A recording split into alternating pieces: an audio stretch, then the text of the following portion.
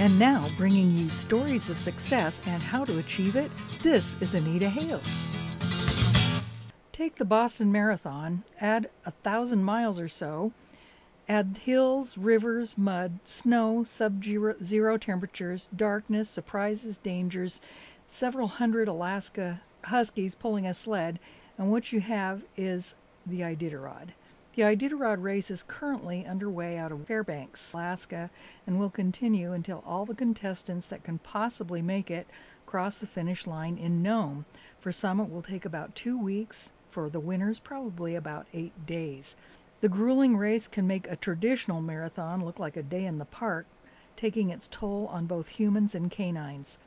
We are fortunate in our community to have a former Iditarod musher living and working locally. Angie Taggart is a local teacher who took time away from her teaching career to prepare for and participate in the Iditarod twice. She was inspired to do so after working for veteran musher Dee Johnroe.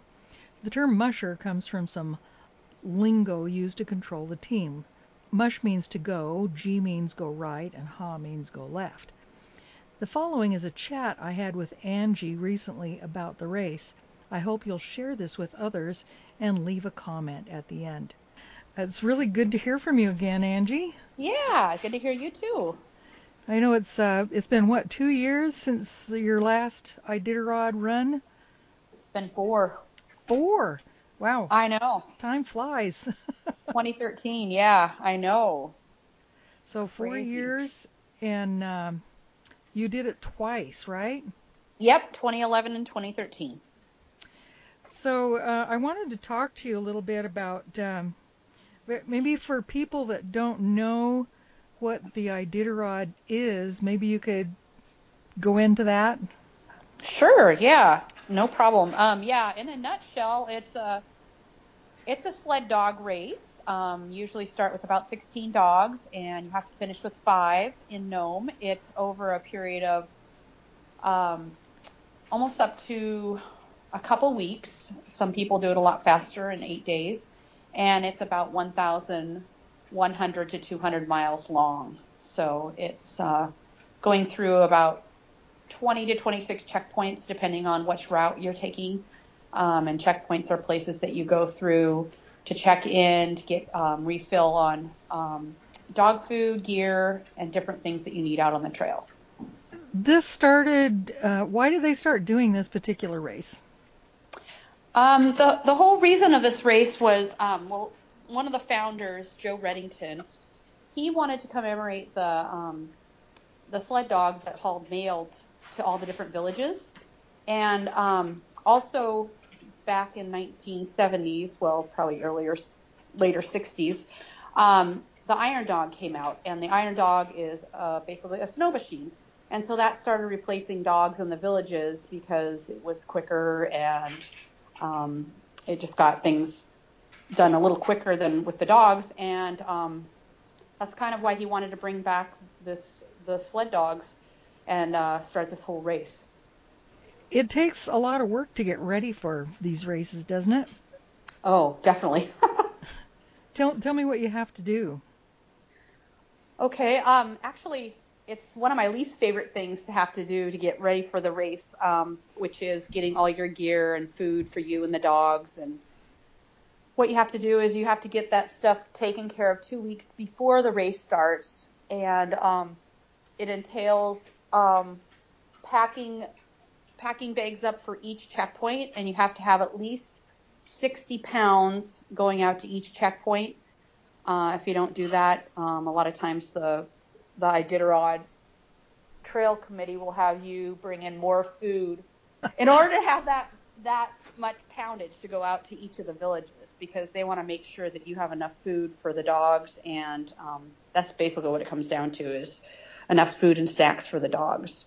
So, yeah. Well, I know my grandkids came out that 1 year and helped you get some of that dog food ready.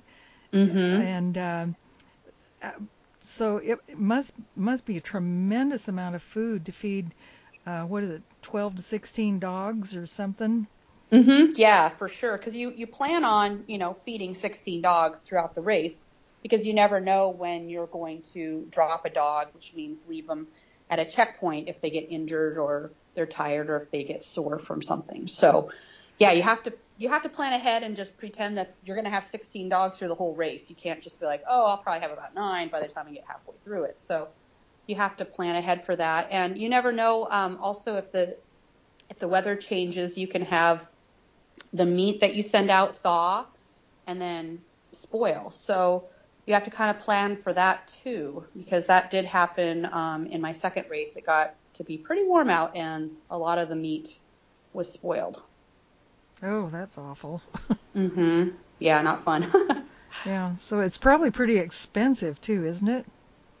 Yeah, it is very expensive. You end up buying about a ton of meat, which entails to be about it entails to be chicken and beef, and sometimes we have salmon and beef fat.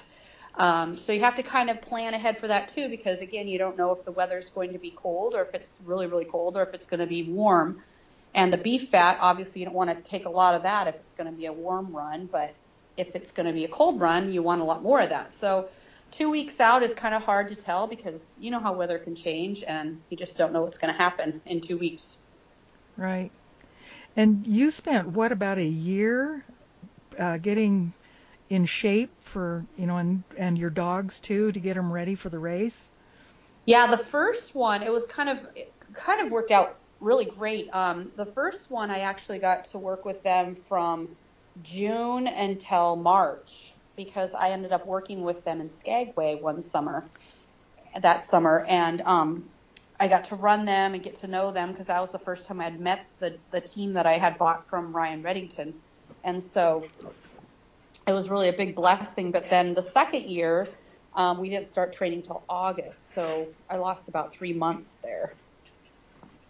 So does the extra time help you? I mean, that make that much of a difference?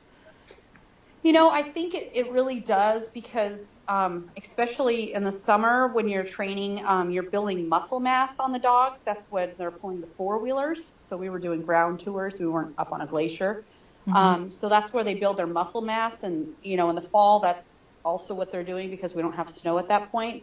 So I think just having those few extra months to build up that muscle mass, and then they start to get into that lean muscle mass once you get onto the sleds. So I think, being a rookie, I didn't know a lot, so I was learning as I went. But now that I look back, compared to the 2 years, I think my dog team in 2011 was a lot stronger. We're all your dogs are Huskies, right? Alaskan Husky. And you choose them because of their endurance, and they hmm seem to be kind of made for it, don't they?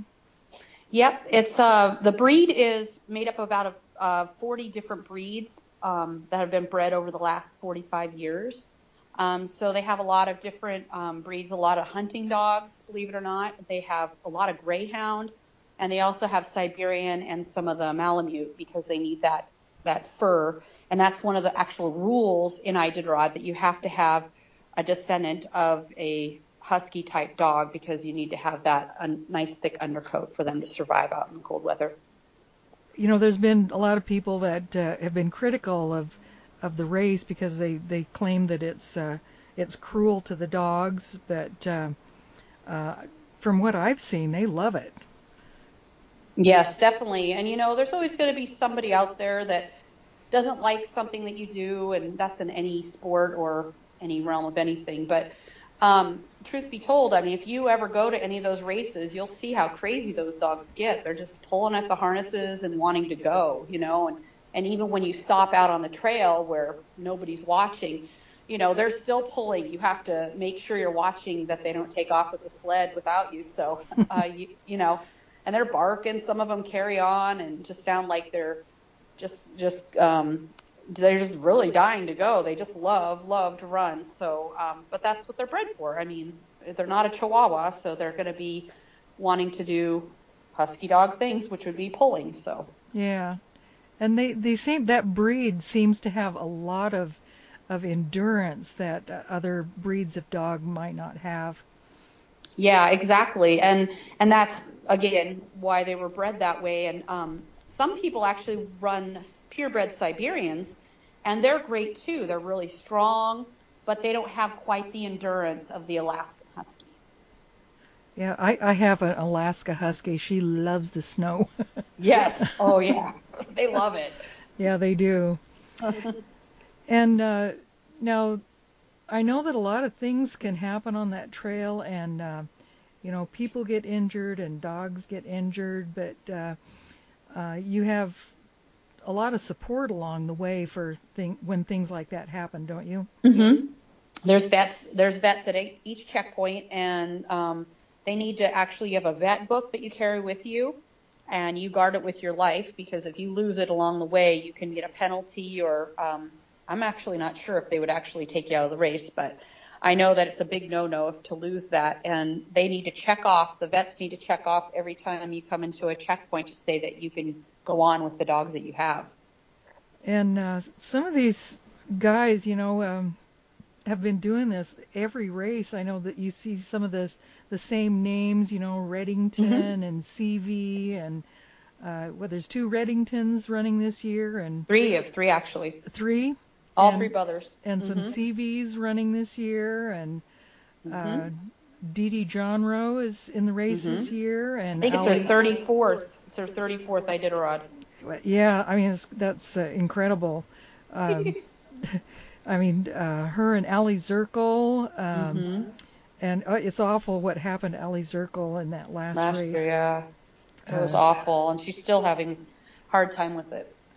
yeah, that maybe for people that don't know what happened, she had a snow machiner ram her team, and hmm it was a pretty awful thing. Didn't she lose a dog or two out of That that? was actually Jeff King. He Oh, also did the same thing to Jeff King and ended up killing two of his dogs. yeah, and hmm so some guy, who knows why he did it, but I guess there was alcohol involved. hmm but Yep. what a nightmare to have someone deliberately try to injure you and your dogs. Gee. Yeah, Uh, definitely. And snow machines are always a concern when you're out running dogs anytime. Had many close calls where either people didn't see me or they were playing chicken or whatever it was. Been very scary. I've been lucky though and never got hit by anything, but there were a couple very close calls.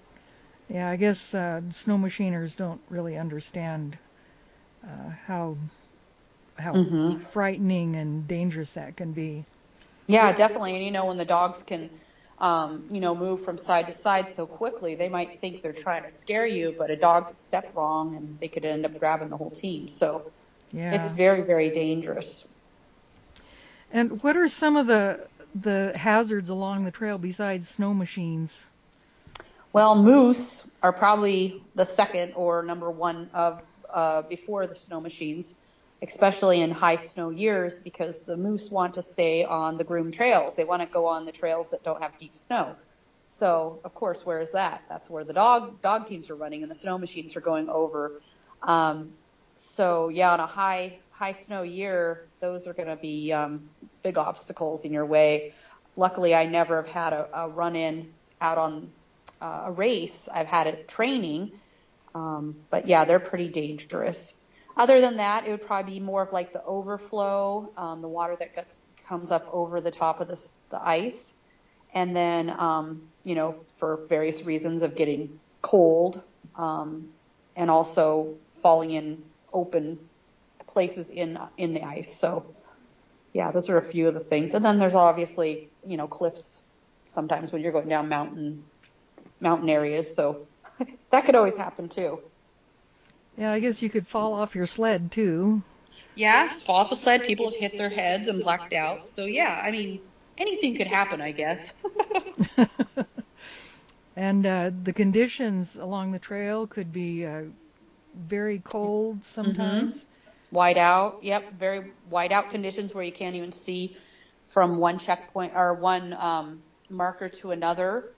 I had that experience one of the times when I was down on one of the lakes, and it was blowing so hard that we couldn't tell anywhere where the trail had been or where it was going. So that was kind of scary. But yeah, there's lots of different hazards out there. Probably the cold is going to be one of the big ones too, though, because you can only dress, so many layers, and then you're just cold.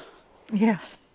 And if you do fall off the sled, the dogs won't necessarily stop and let you catch up, would they? No, not usually. I mean, I've been lucky a couple times I've fallen off. My snow hooks caught them one time, and then the other time they actually ended up stopping along the way. So I was really lucky that time. They just all laid down. I don't know if they were like wondering what happened to me, or I don't know why they stopped. But it's good they did, huh? Yes, because I had just gone through overflow up to my waist, and so I Oh. was soaking wet and walking down the trail at 20 below, and yeah, it was kind of scary. Yeah. What's the coldest you've seen it out on the trail? On one of my very first races I ran to qualify, it was 48 below. Oh, brr. Yeah, it was really, really, and after I got done with that race, I'm like, well, can't get any worse than this. I'll do another one. And of course, the dogs are tremendous athletes, and I am in awe of just watching them. I love watching the clips of the race and seeing how they're like poetry in motion. Yeah. And the crazy thing about it is they get stronger as the race goes on. It's like they build on them, every step that they take, it builds. And the cool thing is what I noticed. People had told me this, but I didn't know until I saw it happen for myself. But they say that once they get to about the 300 miles, because usually most races are 200 to 300 miles, once they get past that 300-mile mark, it's like they turn into this machine. It's just like a totally different way of running. It's hard to explain unless you see it, with your own eyes. Hmm. It's And just and of course, you have to be quite the athlete too in order to have the endurance to do something like that. I remember when you were doing it uh, prior, you were having a little trouble gaining enough weight. yeah, I lost 50 pounds, I think, by the time it came around. So yeah, I was having a hard time keeping weight on, and people were like, you got to keep eating. I'm like, I eat all the time. I'm just burning calories so much. And the dogs do the same. They burn about 10,000 a day when they're running in a race like Iditarod. Yeah. So, yeah, it's hard, especially when you're fighting the cold and you're so active. I mean, you have both things coming at you. Yeah, a little extra fat could help keep you warmer. Yeah, yeah, no kidding. Eat a lot of bacon. And so, are you glad you did it? Oh yeah, I miss it. I get a little antsy, little butterflies in my tummy every time the Iditarod starts. Actually, each year I just kind of long to be out there, and just the camaraderie with the other bushers is really really really cool. And it's really hard. That's why I have to go to Hawaii during this time, just to get in a different mindset. Yeah. Yeah, I know the mushers have quite a community among themselves. I know when they had, was that a year or two ago that they had the fires up Mhm. in the interior and it burned some of the mushers' homes. Yeah, quite a few of them. Yeah, Dee Dee Johnrow even was one of them that had lost her home too. So yeah, there was a big, outpouring of support, and it was for other people too. I mean, they were helping other people, non-mushers Yeah. and stuff. So that was really awesome. And I know But some people rescued some of the dogs and yep, uh, people were really helpful, loading up dogs, getting them out of there. Mushers were taking other mushers in. It was really great. yeah. Of course, that's Alaskans in general. They're Yeah, you're right. Totally. They'll help you out no matter what. Give their shirt off their back. So that's right. But yeah, maybe cold weather up here, but a lot of warm hearts. Yes, definitely, definitely. Well, I know we're right in the middle of the Iditarod right now. I was just looking at the stats. Looks like we got 3 mushers into Ruby just a little while ago, and so the race is on. Yeah, and we see, Stevie's up there at second right now. Yeah, He's trying to doing get his good. 5th win, which will be only the second person to ever do that. And they kind of said that there's a curse that people, once they win 4, they can't get that 5th one. It seems like they do so well and then they just can't get to that 5th one. But I think Stevie has a real good chance of doing it. So Well, he's right up there. he is, but it's early. It's still early. Things can really change before that. So yeah, I'm kind of rooting for Allie Zirkle. I'd like to see her. Definitely. Yeah, that's who I want to win. Or even a new guy, a new guy or a new gal that has never won it before. I just would love to see some new blood in there, That would be great too. Yeah, but for sure. yeah, it's a wonderful race, and I think anybody that finishes that race has got to be a hero, because all the things that they have to go through. There's a lot of them that scratch before it gets over, because it's just the incredible endurance and the athletic ability of both the mushers and the dogs is just incredible. I agree. Yeah, it is. It's really still hard to even believe that I've even done it once or even twice. It just doesn't. People come up and say, "Oh, you're the one that ran the Iditarod." I'm like, "Oh, yeah, I guess I am." Yeah. It's I don't know. It just seems like even when I finished, it still seemed like I really just didn't do this thing. It was just, I don't know. It's so hard to explain, but it was awesome, and I want to do it again. I really do. So I hope that in 10 years when I retire, that I'll still be good in good health and wanting to do it still. Yeah, that's great. But you're busy being a teacher now, right? Yep, back to teaching and teaching 3rd grade and loving it for sure. So yeah. Yeah, I've heard some of your kids saying, "We got Angie Taggart's our teacher, and she's a musher." Oh, they love the dogs too. Really, it's all about the dogs. They don't really care much about the musher. They're like, "When do we get to be your dogs?" Yeah, and how many dogs do you have now? I have 13 dogs right now. Yeah, that's probably a house full. Yeah. I have, let's see, 1, 2, 3, 4, 5, 6, 7, 8. 8 right now laying here in the living room, 3 on the couch. So, yeah, they pretty much rule the roost. Yeah. Well, you got your family. Warm, fuzzy family. Okay, well, this is great. I was glad to talk to you again. I've been wanting to talk to you for quite some time, because, every time the Iditarod rolls around, I think about you, and Aw, thank you. But I hope you get to do it again, and let's all root for Allie, and definitely. And see what happens here in the next few days. See who comes in up there at Nome. Yes, definitely. Sounds like a great plan. All right. We'll talk to you later, Angie. Okay, thanks a lot, Anita. You bet. Goodbye. Bye-bye.